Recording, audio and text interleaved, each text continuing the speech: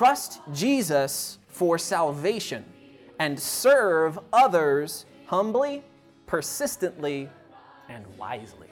To Jesus, He will embrace me in His arms, in the arms of my dear Savior. Oh, there are 10,000 charms. Good morning. Do me a favor, raise your hand if you have heard the name George Washington. Anybody? All right. Well, you can put your hands down. He was the first president of the United States of America. So he fought in multiple wars, and he survived all of them in order to become the ruler of his country. Smallpox, malaria, infections, tuberculosis, dysentery, and a giant boil the size of 2 fists are just some of the things that he overcame during his adventurous and remarkable life.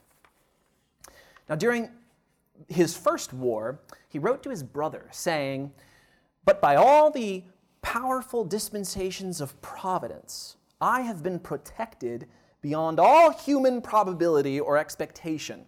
For I had 4 bullets through my coat, and 2 horses shot out from underneath me. Yet I escaped unhurt." Well, George Washington also won the American Revolutionary War despite losing the Battle of Long Island, losing the Battle of Kips Bay, losing the Battle of White Plains, losing the Battle of Fort Washington, which had to hurt, losing the Battle of Brandywine, and losing the Battle of Germantown.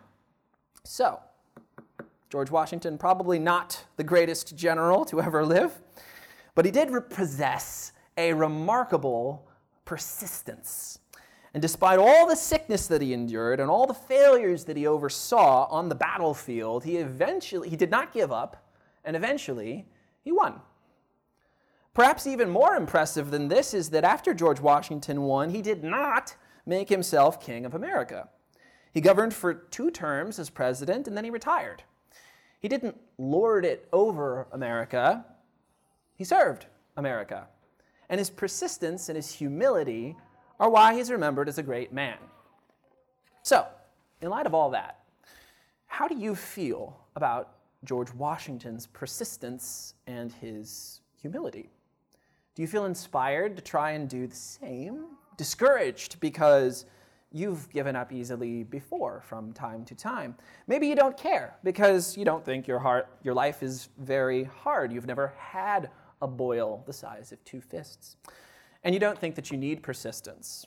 And maybe you think that George Washington was foolish to avoid kingship. Maybe he should have. Or maybe you think, well, maybe he didn't really think he could become king. And it wasn't really humility, it was just cowardice. But today, Jesus is going to show us where we can place our faith for salvation, to receive the persistence and humility and wisdom that we need in order to overcome all of the difficulties that we face, even our own failures. So today we're going to be reading in Luke chapter 22. We're going to be in verses 1 through 38. Let's pray. Father, thank you for these who are assembled here. Thank you for the opportunity to speak to them. It's serious. So please help us to take you seriously during this time. And please speak through me, eliminate anything I say that isn't yours, and help us all to leave here changed and more in love and more knowledgeable and more committed to you. In Jesus' name we pray. Amen. God wants you to strongly, joyfully, and confidently trust the good news about Jesus and the church. And that's why God wrote the Gospel of Luke. Now, the Gospel of Luke contains eyewitness testimony, which proves that we can trust our souls to Jesus. God's Son lived a completely innocent life. He died without committing any crime and physically rose again from the dead in order to save you and to save me from the hell and the punishment that we deserve from Almighty and Holy God, and to bless us with physical and spiritual life for all eternity. And God did this for our happiness and the glory of our eternal, transcendent, and holy God. And this idea is called the gospel, or the good news. And the gospel is what the whole Bible is about. The Bible is about how humanity rebelled against God, but how God chose to save everyone who trusts in him by selecting a chosen people, Israel, who are a blessing to all mankind, even the Gentiles, despite the fact that they're sinners and they mess up, just like you and me.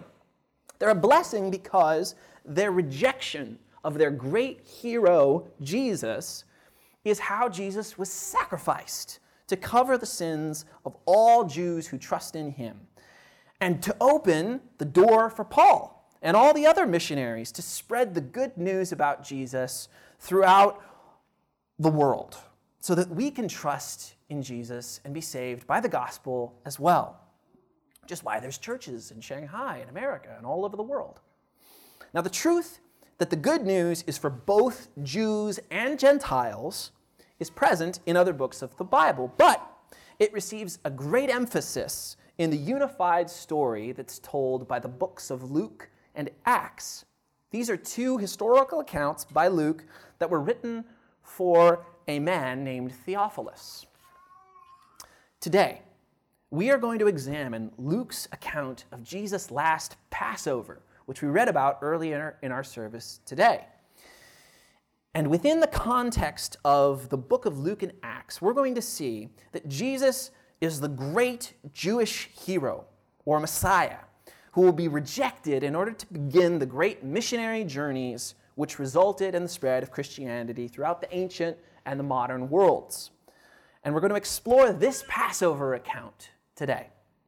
Our main idea today is this: trust Jesus for salvation and serve others humbly, persistently, and wisely. Again, trust Jesus for salvation and serve others humbly, persistently, and wisely. We're going to see this in 4 sections, which I've named. Section 1, Passover plans. 2, Passover paraphrased. 3, Passover's point. 4, Peter's Passover persistence. And if you have trouble with persistence, that's Persistence. Persistence, Persistence. The short names again: Passover plans, Passover paraphrased, Passover's point, and Peter's Passover persistence. All right, let's get going with the text. Luke chapter 22, verse 1. Section 1 of the sermon, Passover plans.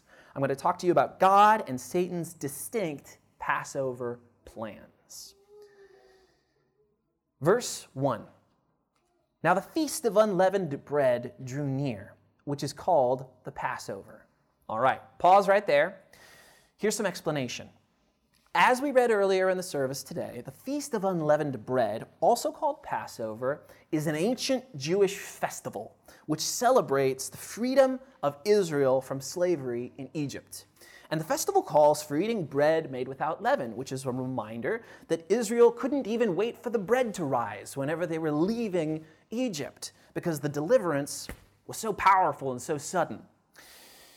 After God killed every Egyptian firstborn to convince Pharaoh to free the Jews, Israel's firstborn children were only saved from the powerful angel of death because they placed the blood of lambs on the doors of their houses, which was a signal for the angel of death to see the blood and then pass over without killing the firstborn sons. Passover, that's where it gets the name, is a symbol of how Israel expressed faith in God through sacrifice to be spared God's judgment. And many years later, in the book of Luke, just before his death, Jesus, as a Jew, is preparing to celebrate this important holiday. Now back to the text. In verse 2, and the chief priests and the scribes were seeking how to put him to death. Jesus, that is, for they feared the people. Now, in John's Gospel, in chapter 11, verses 45 through 53, we're told that after Jesus raised his friend Lazarus from the dead, it was such a remarkable miracle that Jesus became so popular, and the Jewish chief priests and Pharisees were afraid of Jesus' popularity, and they decided to murder him in order to keep the Romans, who were ruling the area at the time, convinced that the Pharisees were still the best leaders of the Jewish people. But remember, Passover is all about salvation from death by expressing trust in God. Now, how ironic is it that all the Jewish leaders were afraid of Jesus, who saved people from death and urged them to trust in God? Now back to the text in verse 3. Then Satan entered into Judas, called Iscariot, who was one of the number of the 12. Pause. Jesus had many followers, but 12 of them were called apostles. 11 of these men, after Jesus rose from the dead, helped to lead the church during the first generation of Christians. However, during Jesus' ministry, Satan entered Judas' heart. Now, Satan, he is a powerful fallen angel. You could also call him a powerful demon. And he was, and he is, trying to deceive and to murder all humans in order to cause them to rebel against God and to be destroyed in God's righteous judgment. Judgment like the judgment the Egyptians experienced the night of the first Passover when their firstborn sons were killed. Now, God promised the great-great-great-great-great-grandmother of all humanity, Eve, that Jesus would come and defeat Satan. So Passover is a symbol of how Jesus enables God the Father to remain just and punish sin, and yet spare humanity from destruction, and in so doing, stop Satan's plans. So, back to the text in verse 4, he went away, Judas that is. Judas went away and conferred with the chief priests and officers how he might betray him to them. And they were glad and agreed to give him money. So he consented and sought an opportunity to betray him to them in the absence of a crowd. Then came the day of unleavened bread, on which the Passover lamb had to be sacrificed. So Jesus sent Peter and John, saying, "Go and prepare the Passover for us, that we may eat it." And they said to him, "Where will you have us prepare it?" He said to them, "Behold, when you have entered the city, a man carrying a jar of water will meet with you. Follow him into the house that he enters. Tell the master of the house, the teacher says to you, 'Where is the guest room, where I may eat the Passover with my disciples?' And he will show you a large upper room furnished. Prepare it there." So they went, and they found it just as he has told them, and they prepared the Passover. Pause. So far, we have seen two plans, which is why this section of the sermon is called Passover Plans. Plan number one, Satan's got a plan. Satan's planning to kill Jesus through Judas' betrayal. That's the plan. Plan number two, this is Jesus' plan. Jesus plans to eat dinner. One plan, evil, very dangerous. The other, kind of mundane, kind of routine sounding. Or is it? Maka was giving me feedback on the sermon, and he wrote, "Or is it?" So I included that, and I have to tell you that it was Maka's line. I want to take it from him. Jesus was fully God and fully human. And it seems possible that because he was, fully human, that maybe he didn't know every detail of Satan's plan to kill him. But the Bible is clear that Jesus did know before entering Jerusalem that he was going to be killed. So in the face of Satan's murder plan, Jesus has created a fighting back plan. No. A runaway plan. No. A Passover plan. Yes. Jesus' plan in the face of suffering is to remember God's deliverance of Israel from Egypt, an event that happened long ago. Why is he doing this? Well, this is important for you for three reasons. Reason number one, all Scripture is important. Passover and Exodus may be the last thing on your mind when you get sick, if you lose your job, if you lose a loved one, or if you experience any other kind of suffering. But it was on Jesus' mind right before he went through what had to be the greatest torture of his life. So, you don't dismiss the Old Testament out of hand as if it's irrelevant, even though many people do that. Instead, you need to read the Old Testament. Many people read it every year, and that's a really, really good idea. So that's reason number one. All Scripture is important. Number two, all of the Bible is about Jesus. The whole Bible is one unified story, and its climax is Jesus' resurrection. And everything before Jesus' death and resurrection prepares us for Jesus' work. And everything that comes after that is a response to that pivotal event. Even Passover, which is back here, which highlighted for Israel that not only were Adam and Eve spared shame through the animal skins that God provided, and not only was Isaac saved from Abraham through God's provision of a sacrificial lamb, and not only was the entire nation of Israel spared God's judgment on the land of Egypt through God's command to trust him by sacrificing lambs. So you, also, like those other three, you need a sacrifice to cover your sin so that you will be spared, not from the angel of death, but from the living God who judges not only Egypt, but Shanghai and China and the entire world, past and present and future. You need to trust in Jesus to be your sacrifice so that the great judgment of God passes you by. So, reason number one that this is important, Jesus' Passover plan, is that all Scripture is important. Number two, all of the Bible is about Jesus. And number three, our battle is not against flesh and blood. Jesus knew that danger lay in Jerusalem, but he didn't run from that physical danger because he was concerned with his spiritual mission. He could have spent his time in Jerusalem trying to defend himself from danger. He could have been hiring bodyguards or, training with the sword. But he didn't. He spent his time, his last valuable moments right before the cross, reminding the apostles of God's deliverance from sin through faith expressed in sacrifice. And so you, today, here in Shanghai, do not trust in the strength of your arm to protect you from fists. Do not trust in your reputation to protect you at work.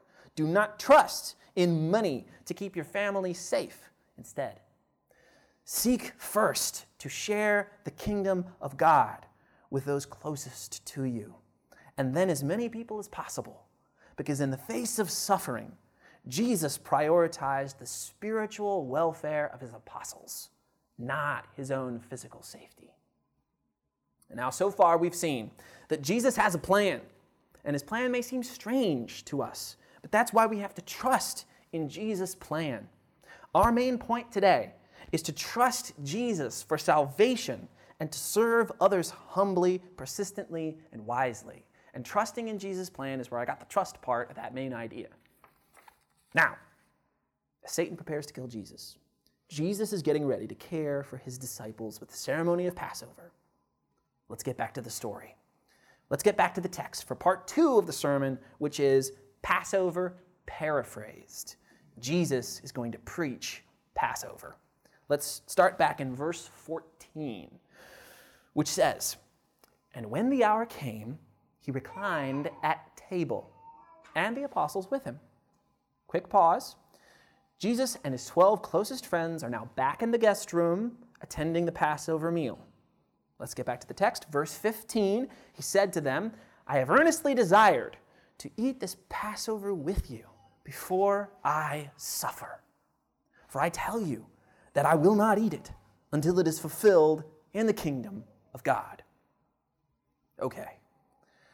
This is the last time that Jesus is going to experience the metaphor of Passover with his friends before he dies.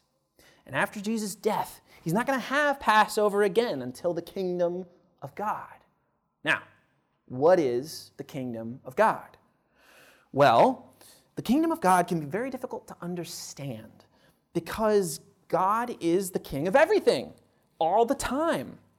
And God is also reconquering a universe that is partially rebelling and partially submitting. In other words, God's kingdom is coming in the future, it's already here, and it never left. In today's text, Jesus is speaking of the kingdom of God as a future event.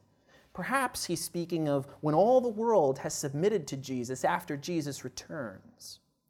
Now, the point that Jesus is making is this. This is his last chance to prepare his followers for his suffering. The apostles were a lot like you, and they were a lot like me. They were initially confused by Jesus being killed because they believed that Jesus was the Messiah. He was God's heroic leader. He had come to save Israel. But Jesus was different than they expected. He expressed his heroism not by killing the Romans who oppressed Israel, but by dying at the hands of the Romans in a torturous death of crucifixion. And this Passover meal is Jesus' last chance to correct the apostles' misunderstanding and to prepare them for his death. Now, what does this mean for you? Well, it means two things. Number one, your pain in life is going to be magnified the more you ignore Scripture. If you, like the apostles, and sometimes like me, believe that Jesus' will for you as an agent of his kingdom is going to be a quick and overwhelming victory over everybody who annoys you, then you need to stop believing that. Because on top of your suffering, you're also going to be disappointed when Jesus doesn't ride to the rescue, when you stub your toe, or when he doesn't perhaps even save your elderly parents by giving them faith in Jesus. That's a horrible, horrible night. It's a terrifying thing to face. Simply put, your plans are not necessarily Jesus' plans. And so you need to pay close attention to what he's saying. Number two, the second reason this is important is that Jesus deeply cared for the salvation of his apostles.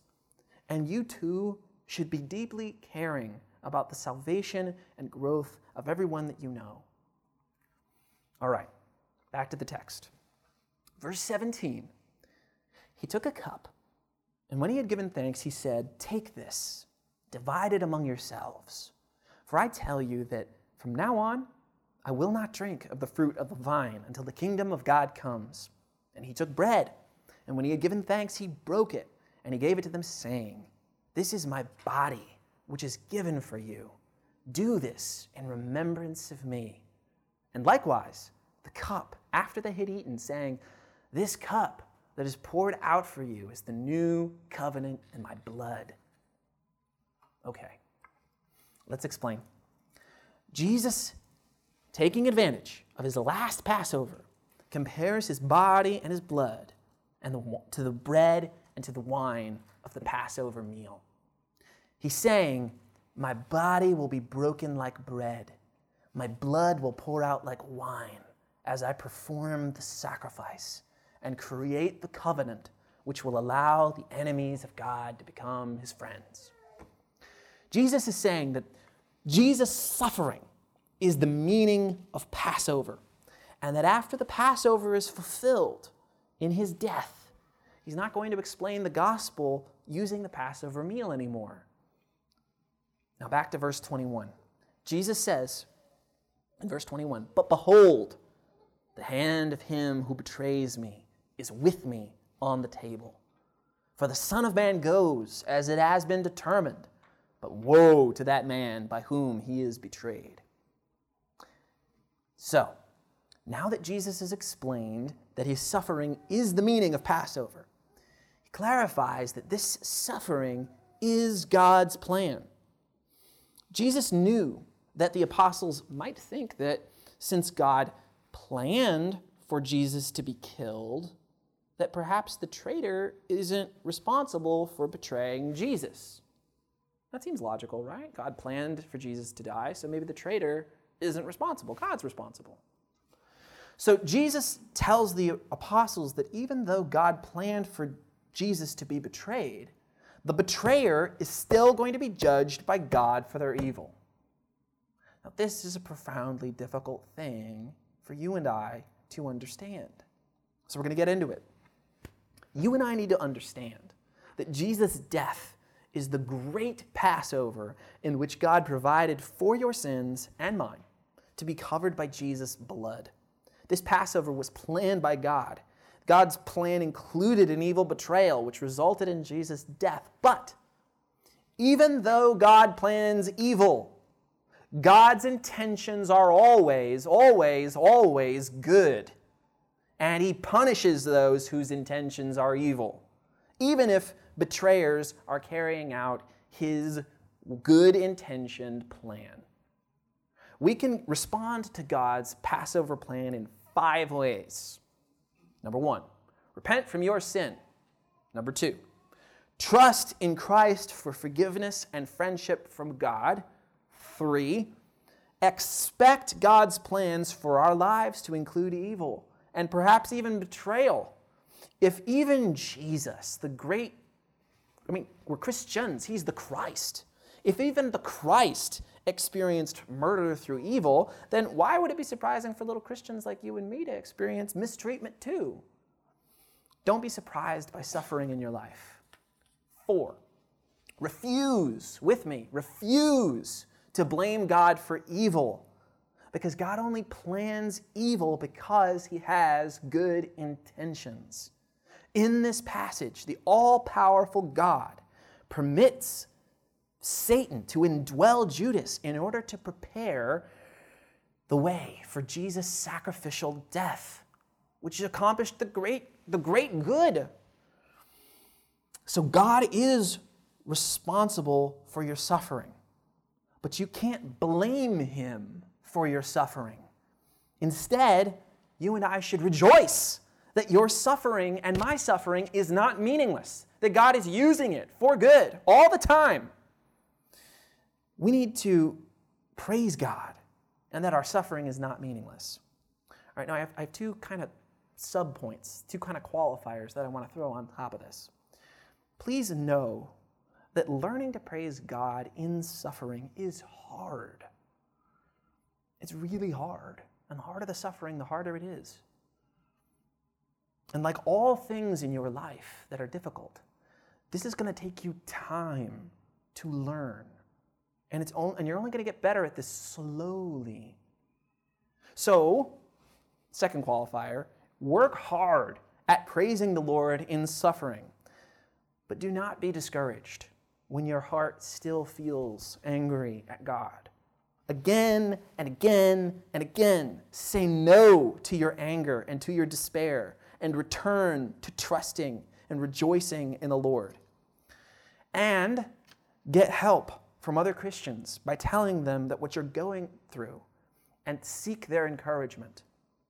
This is true of every application that you'll hear in this sermon. That's the way you do it. Start slowly, build. And while you're doing that, get help from other people and tell them what you're going through. Now, the fifth and the last way that we can respond to God's Passover plan is by warning ourselves and others not to sin, because God always punishes those whose intentions are evil. Because, again, none of God's intentions are evil, even though he causes evil things to happen for good reasons. And that's why God is completely good. Now, so far, we've gone through 2 of the 4 points of the sermon. We've done, number 1, Luke has explained God's Passover plans, and 2, Jesus has preached Passover to the apostles. So, we know that God has a plan, and that his plan includes salvation for you and for me. And that's why our main idea today is to trust Jesus for salvation and to serve others humbly, persistently, and wisely. We trust Jesus because God has a plan to pass over our sins through Jesus' sacrificial death on the cross. Now, Jesus is going to apply Passover to the apostles and to us. So we're now ready for point 3, Passover's point. Let's look back at the text. In verse 23, Jesus applies Passover. And they began to question one another, which of them it was. It could be who was going to do this. And a dispute also arose among them as to which of them was going to be regarded as the greatest. Odd. And he said to them, the kings of the Gentiles exercise lordship over them, and those in authority over them are called benefactors. But not so with you.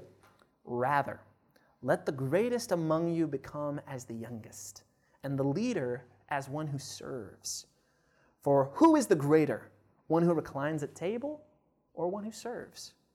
Is it not the one who reclines at table? But I am among you as the one who serves. And you are those who have stayed with me in my trials, and I assigned to you, as my Father assigned to me, a kingdom, so that you may eat and drink at my table in my kingdom and sit on thrones, judging the 12 tribes of Israel. Explanation.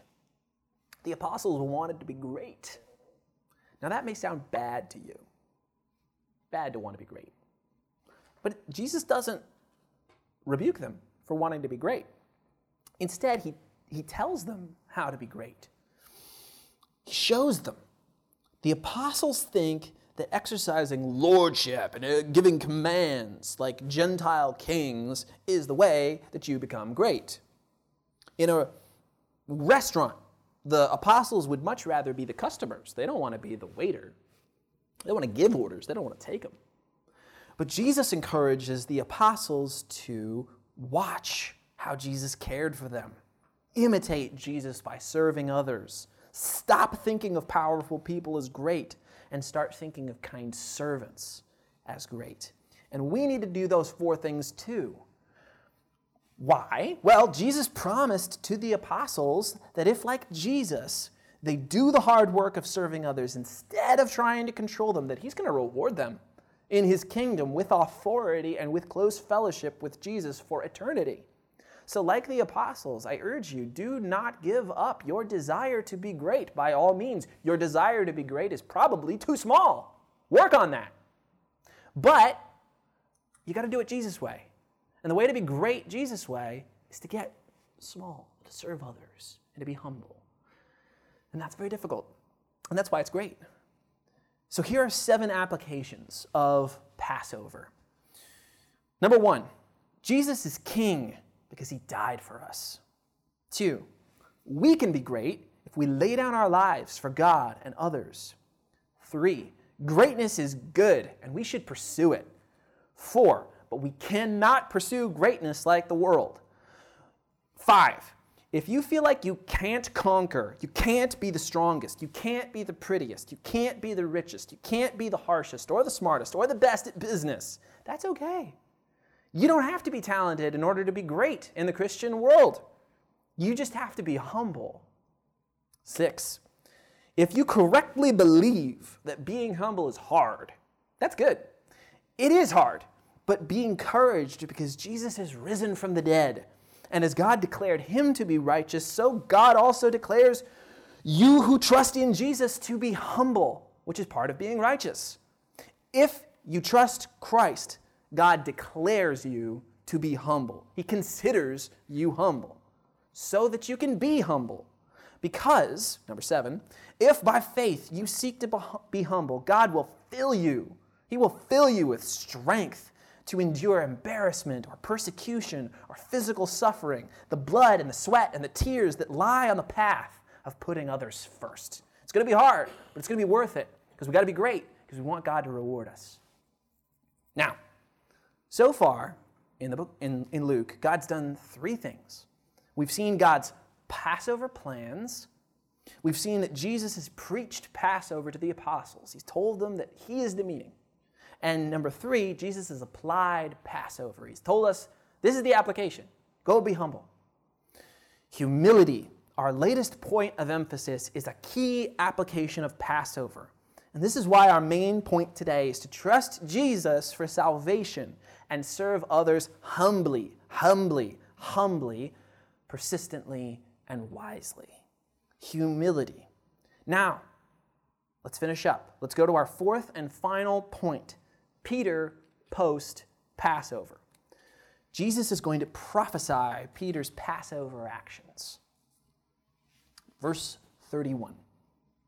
Simon, Simon, behold, Satan demanded to have you, that he might sift you like wheat. But I have prayed for you, that your faith may not fail. And when you have turned again, strengthen your brothers. Explanation. Jesus knows the future, at least this part of it. And he knows that Satan will tempt Peter to betray Jesus tonight. That's what Satan sifting Peter like wheat means. And Jesus tells Peter that Peter is going to turn again. Now, you can only turn again if you have already turned. So Jesus knows that Peter definitely will fail against the temptation of Jesus, of Satan, in one sense. But Jesus tells Peter to strengthen his brothers. Jesus is saying that even though Peter is going to be undependable tonight, that ultimately he will be someone that the church relies upon in the future. And in that sense, he will not ultimately fail. Because in the end, Peter is going to rise out of this night of failure and he's going to carry on trusting in God. Now, this does not mean that Peter's sin is not serious, and it doesn't mean that your sin is not serious, and it doesn't mean that my sin is not serious. But it does mean that God is even more serious than Peter's sin, and he's even more serious than my sin, and he's even more serious than your sin. And God has a plan to save you and me and Peter from Satan, even after it seems like the devil has won. This is important for us for 7 reasons.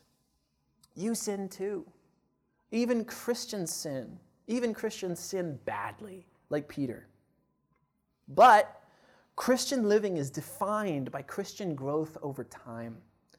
And Peter and Christians do change, and they do grow, and we can reveal our faith through good works. God causes our hearts not to fail. Jesus asks God to give Peter faith. So if free will for you and for anyone means, if free will means that God does not cause us to believe or to feel or to want, well, then we don't have free will. God controls everything, according to Ephesians chapter 1, verse 11. So God also controls the hearts of believers and unbelievers. Now, it may sound scary, but thank God that we don't have free will, because God loves us. And he causes Christians to ultimately succeed by moving their wills into the correct place. But despite the fact that Peter and you and I have no free will, Peter is treated by Jesus as responsible for his choices. He tells Peter to choose after he has failed to repent. So in moments of weakness, you should first pray to God to give you faith. But after you have prayed, you need to work hard to honor God with your choices, even if you fail. You're still responsible for them, despite the fact we have no free will. Because like Peter, you have a responsibility to love God by strengthening your brothers, your sisters, your neighbors, your friends, and your enemies. So, back to the text in verse 33. Peter said to him, Lord, I am ready to go with you, both to prison and to death. Jesus said, I tell you, Peter, the rooster will not crow this day until you deny me 3 times that you know me. Peter doesn't believe that Jesus knows this part of the future perfectly. Peter declares that even if Satan is going to threaten him with prison or death, he's never going to abandon Jesus. But Jesus confirms that not only is Peter going to abandon him, he's going to do it quickly. He's going to do it early in the morning before the rooster has a chance to go cock-a-doodle-doo. Jesus is not saying that Peter has no choice. Jesus is just saying, I know which choice you are going to make. The Bible teaches that God plans and he controls everything that has ever happened. So people do make choices, but God plans what choices people will make.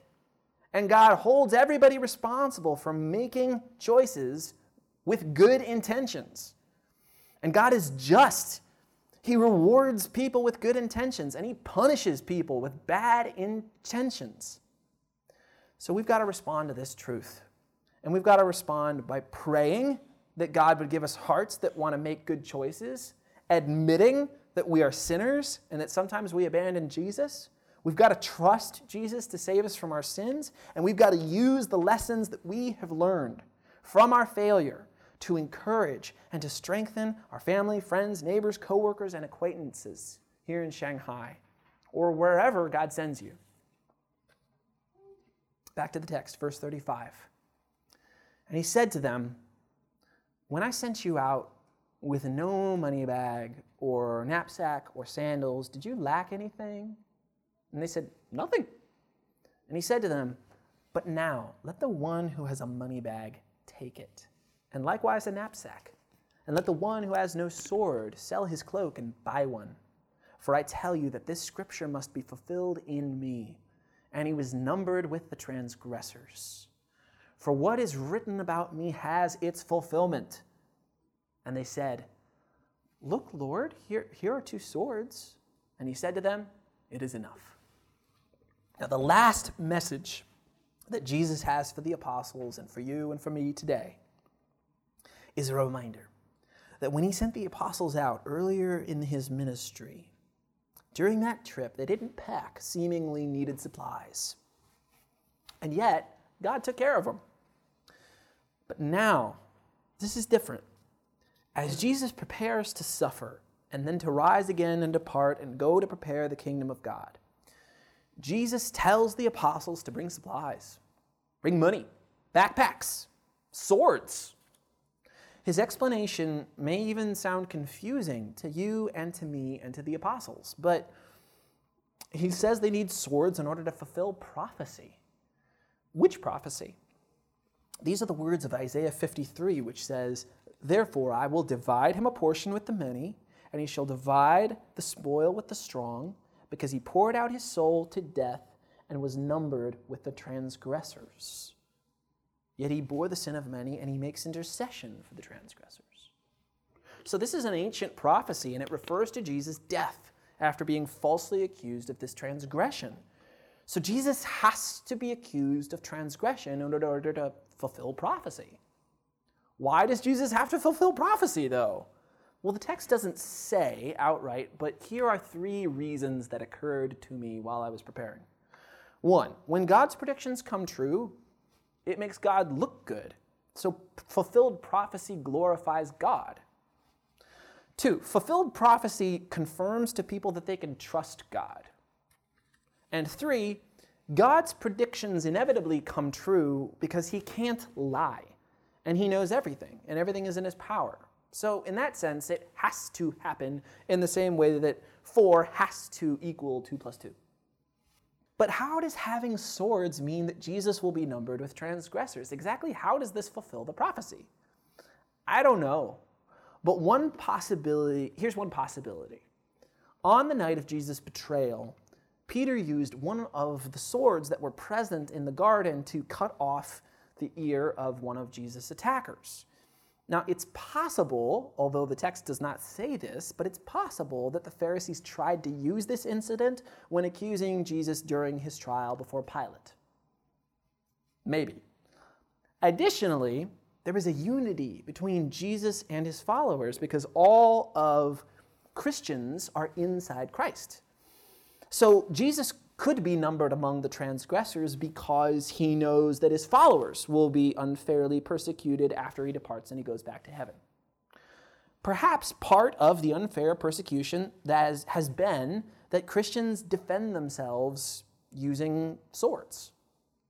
These difficult circumstances are potentially why Jesus also encouraged the disciples to bring knapsacks and money. Now, as you hear that washing over you, you may think, well, does this mean that since Jesus is gone that the apostles are now on their own? No. Remember that Jesus asked the disciples whether they lacked anything when they went out with preparations. They lacked nothing, even when they didn't pack supplies. And that means that the true source of their protection is not the backpack or the money, it's God. God is the source of all provision, whether it's Jesus performing a miracle or God the Father ordaining that the supplies and the granola in our backpack will feed us until we reach the next city. The true source of your happiness and my happiness and safety is always the same. It's always God. So, how can we apply this truth? Use alarms, use your calendar, and use your to-do list or a friend to help remind you to do the following things. 1, trusting God. Number 2, pack supplies. Trusting God to help you to choose the right supplies. 3, make plans using God to guide your steps.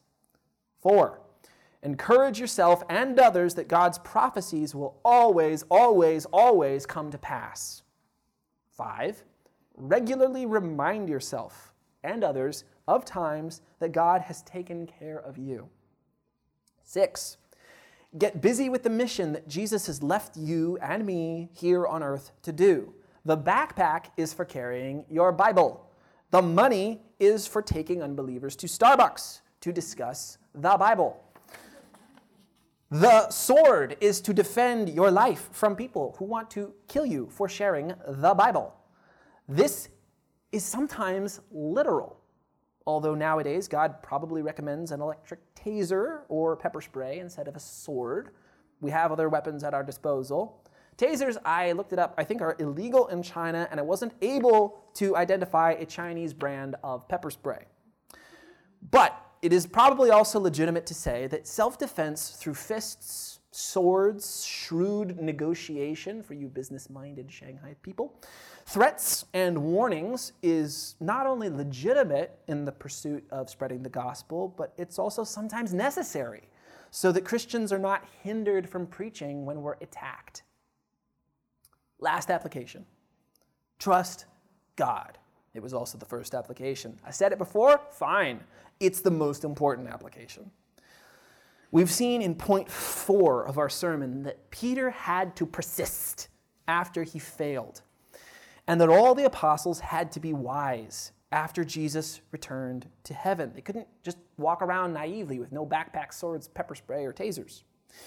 And that's why our main point today, in a frequently dangerous world, is to trust Jesus for salvation and to serve others humbly, persistently, and wisely. We began this morning by talking about George Washington. George Washington, looking at Fort Washington, was like, oh my gosh, I have failed. Peter also failed deeply. Washington failed often. I relate to both. But God intends for Passover to save us from our sins. If we trust in him, then it's proof that he has given us faith. And we are called today to humbly trust Jesus for salvation and to serve others persistently and wisely. So no matter if you lose 100 battles this week, no matter if you betray Jesus 3 times before the cock crows, no matter if you get a boil on the size of your back that's the size of 2 fists, God is going, if we prayerfully anticipate and rely upon him, he will turn us again, and he will strengthen one and each of us through each other, through the power of Christ, who offers us wine, which is his blood, and offers us bread, which is his body, and in whose name I'd like you to pray with me. Father, we fail very often. We're arrogant sometimes. We're foolish at times. And so we need you to pass over our sins. We need you to see your Son's blood on the doorpost of our hearts. And we need you to turn us again, like you turned Peter again, back so that we can strengthen one another, because we are WSBC and we are members of one another. We need to do this because it's the calling you've given us. Thank you for loving us. Please bless us this week. In Jesus' name we pray. Amen.